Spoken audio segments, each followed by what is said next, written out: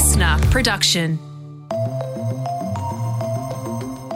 In this episode of The Briefing, a worrying prediction that within a decade, more than half the world's population will either be overweight or obese. So, why is this happening, and which parts of the world have the biggest problem? Especially in developing and developed countries where food is on every corner of every block.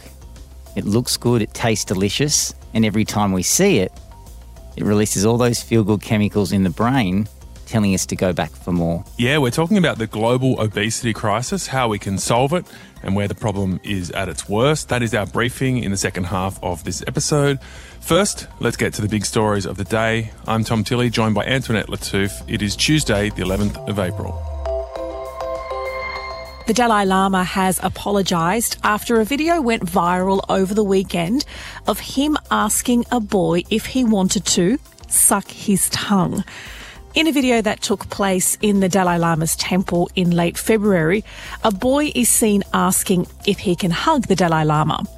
The leader indicates the boy should kiss him on the cheek before getting a hug.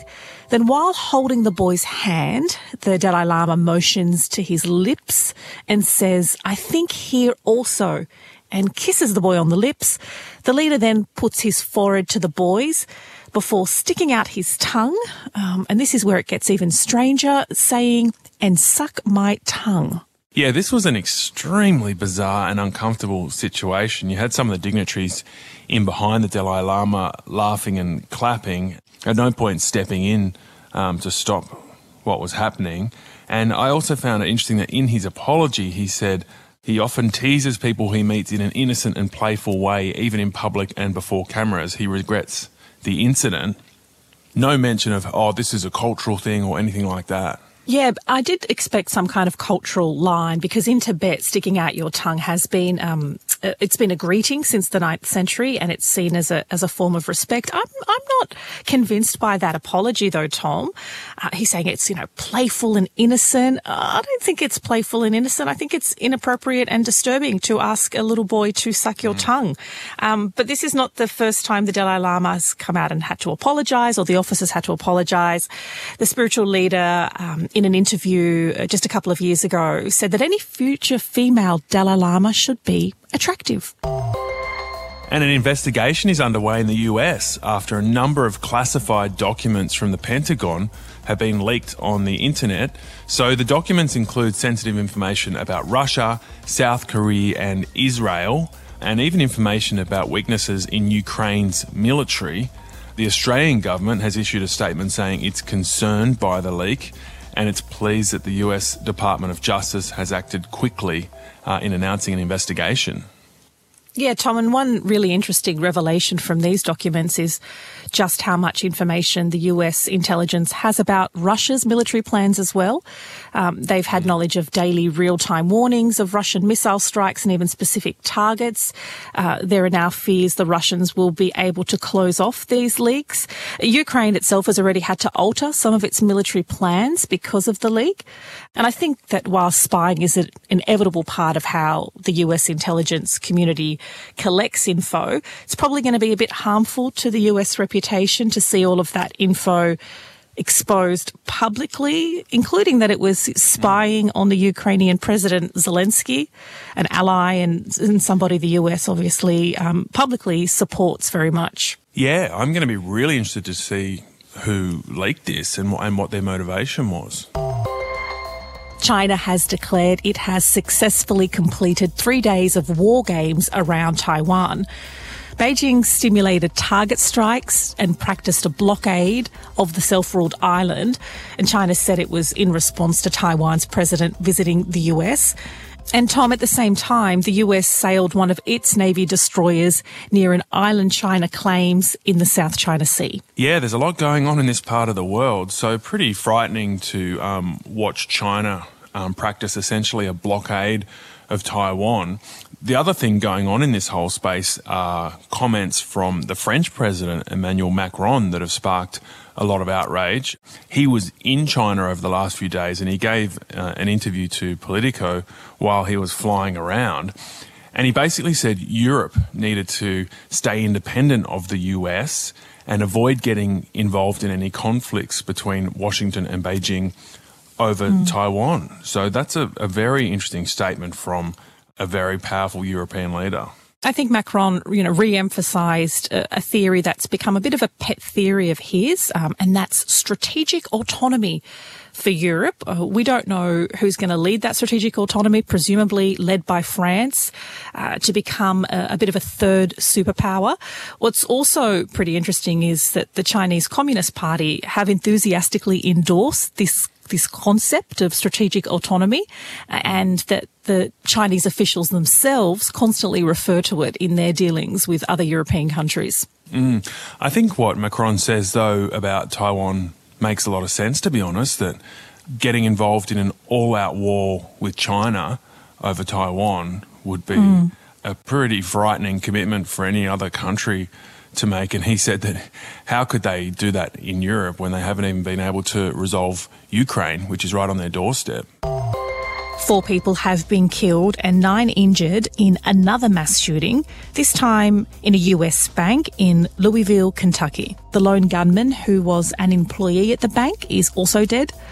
Officers were on the scene within 3 minutes of the first 911 call. Yeah, and that shooting is the 146th mass shooting in the US just this year.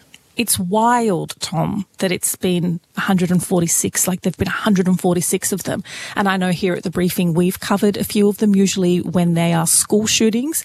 But, gosh, there's got to be at least 134 mass shootings that don't even make the headlines. Yeah, it's a shocking state of affairs there, as we all know. All right, Antoinette, we'll catch you again soon. In just a moment, the global obesity problem, which is getting worse.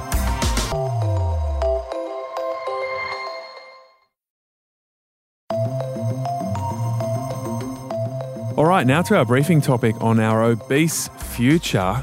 It's a grim picture, Katrina Blowers. By 2035, more than half the world's population overweight or obese, 51%. Yeah, so this is in a report by the World Obesity Federation. Of course, the problem is worse in countries like ours, so Australia, New Zealand, the US, the UK. But it's actually the developing countries in Asia and Africa who are catching up. And age-wise, it's kids and teenagers where the growth rate is the fastest. So let's find out why this is happening and what we can do about it. Dr. Nick Fuller is a weight loss expert. He's the best-selling author of a book called Interval Weight Loss. He's also the commercial and industry research leader at the University of Sydney's Charles Perkins Centre. Nick, thank you so much for joining us. What's the most troubling aspect of this obesity report and the trend line it reveals? I guess how we're dealing with the prevalence of obesity, in particular how we're reacting to that problem. A lot of the issues, relate to the modern obesogenic environment. It's very hard to manage our weight, especially in developing and developed countries where food is on every corner of every block. It looks good, it tastes delicious, and every time we see it, it releases all those feel-good chemicals in the brain telling us to go back for more.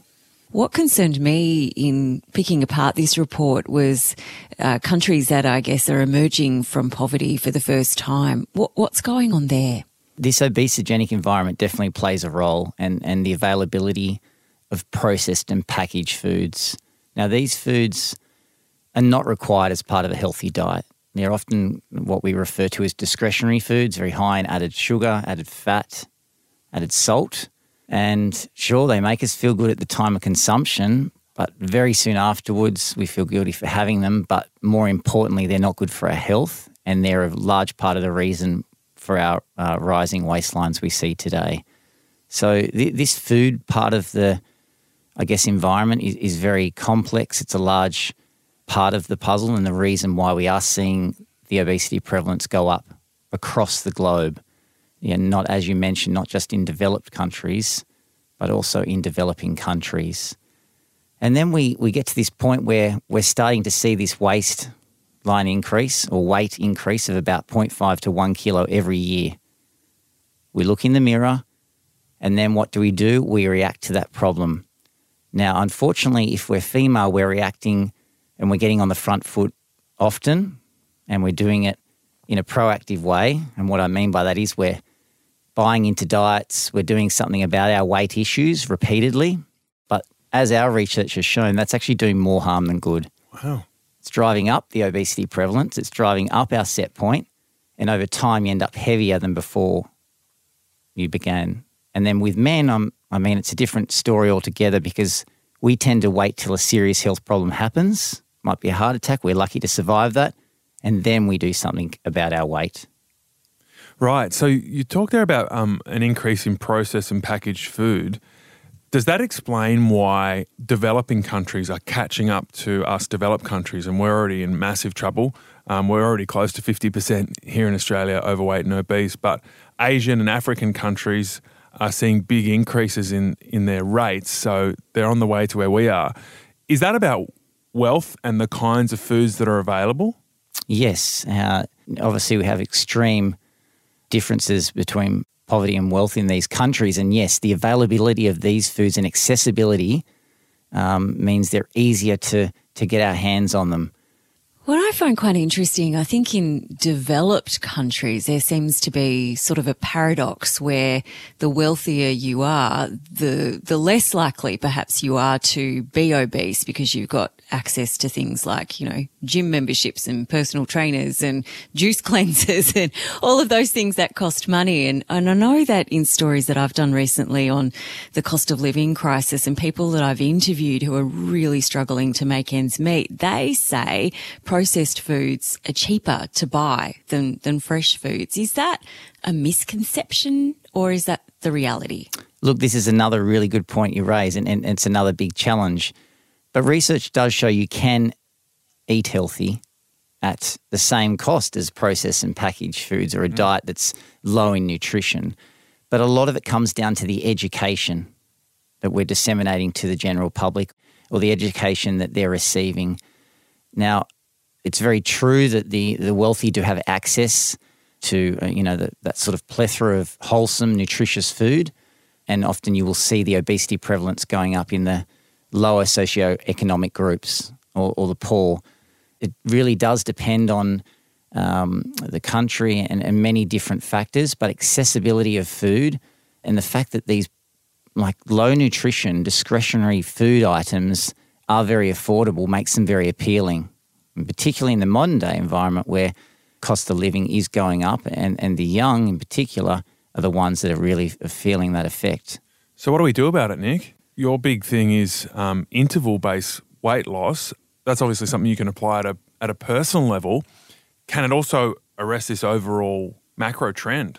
Absolutely. I mean, my role at the University of Sydney and RPA Hospital is to educate the population, to disseminate our evidence-based care so that we can adopt, changes and make changes that are sustainable and lifelong. Now, one thing is we've got this obesogenic environment making it very hard to manage our weight and to look after our health. We talked about the food environment and other factors, but there's also other factors at play. I mean, today's social media platforms definitely contribute to that rapidly escalating problem. So it's another factor that we've got to consider. But remember, when we've got this weight issue, what we're doing is reacting.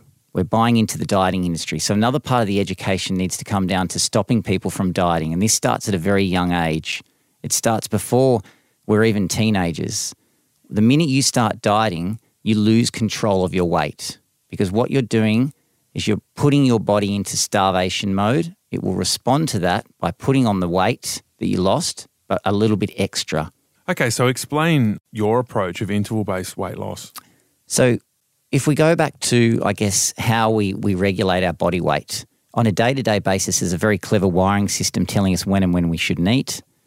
Before the 1970s, before the explosion of this obesogenic environment, it was very good at keeping us in a healthy weight range. But then the environment exploded. The food's everywhere on every corner. Our waistlines start to go up. We react through dieting. When we diet, our body shuts down. Our metabolism shuts down. Our appetite hormones change, telling us to eat more. Consequently, we go back to our start point. So this is a cascade of physiological responses or biological changes taking place within the body to take you back to your start point. So interval weight loss is basically an evolutionary solution to this evolutionary problem. Because every time you go and sign up to a weight loss program or a diet, it doesn't matter what age you are, your body's going to shut down. It's going to maybe lose 5-10 kilos. then it's going to say, hang on, enough's enough. It's going into that starvation mode. It's taking you back to your start point, and then you're putting on that little bit extra, the plus GST.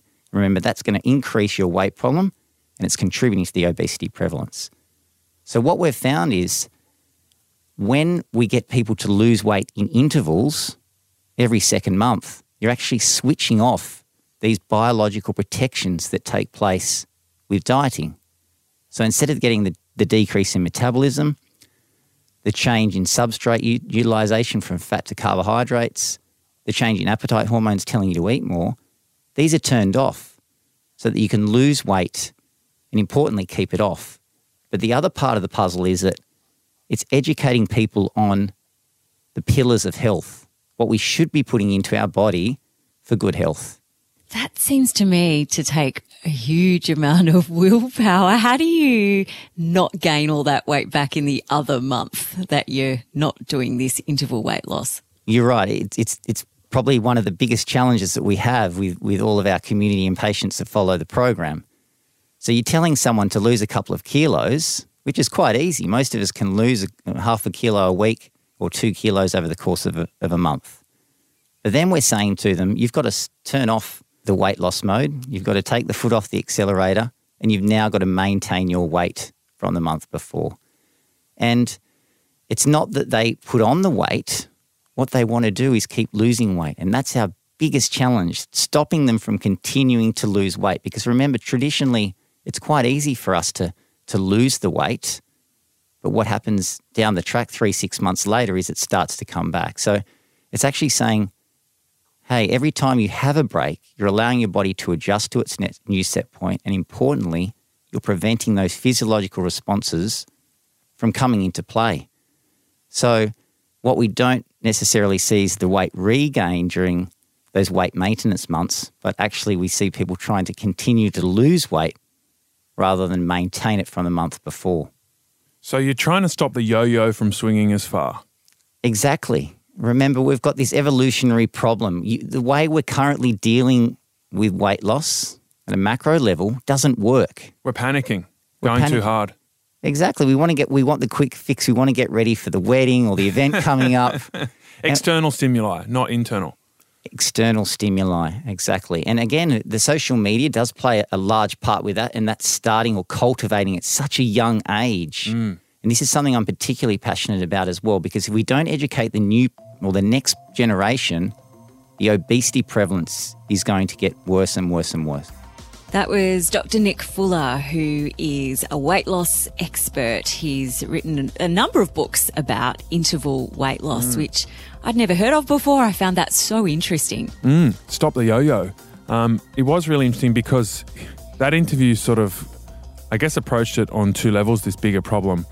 On the individual level, you know, we heard those tips about rethinking dieting and how dangerous that can be, but also looking at our regular diet and how healthy it is. And then on the macro level, it's about the availability of these packaged and processed foods. And I think no one's going to save us from ourselves on that front. There's nothing really governments can do because, you know, the market supplies what people demand. So we have to change our tastes and stop buying these unhealthy products, and then hopefully they'll go away and stop tempting us into weight loss. Yeah, it's so hard, isn't it? Because they are so quick and convenient. It's definitely about retraining yourself to want an apple instead of a croissant, which is really hard. You look at the fruit bowl instead of the chocolate bar.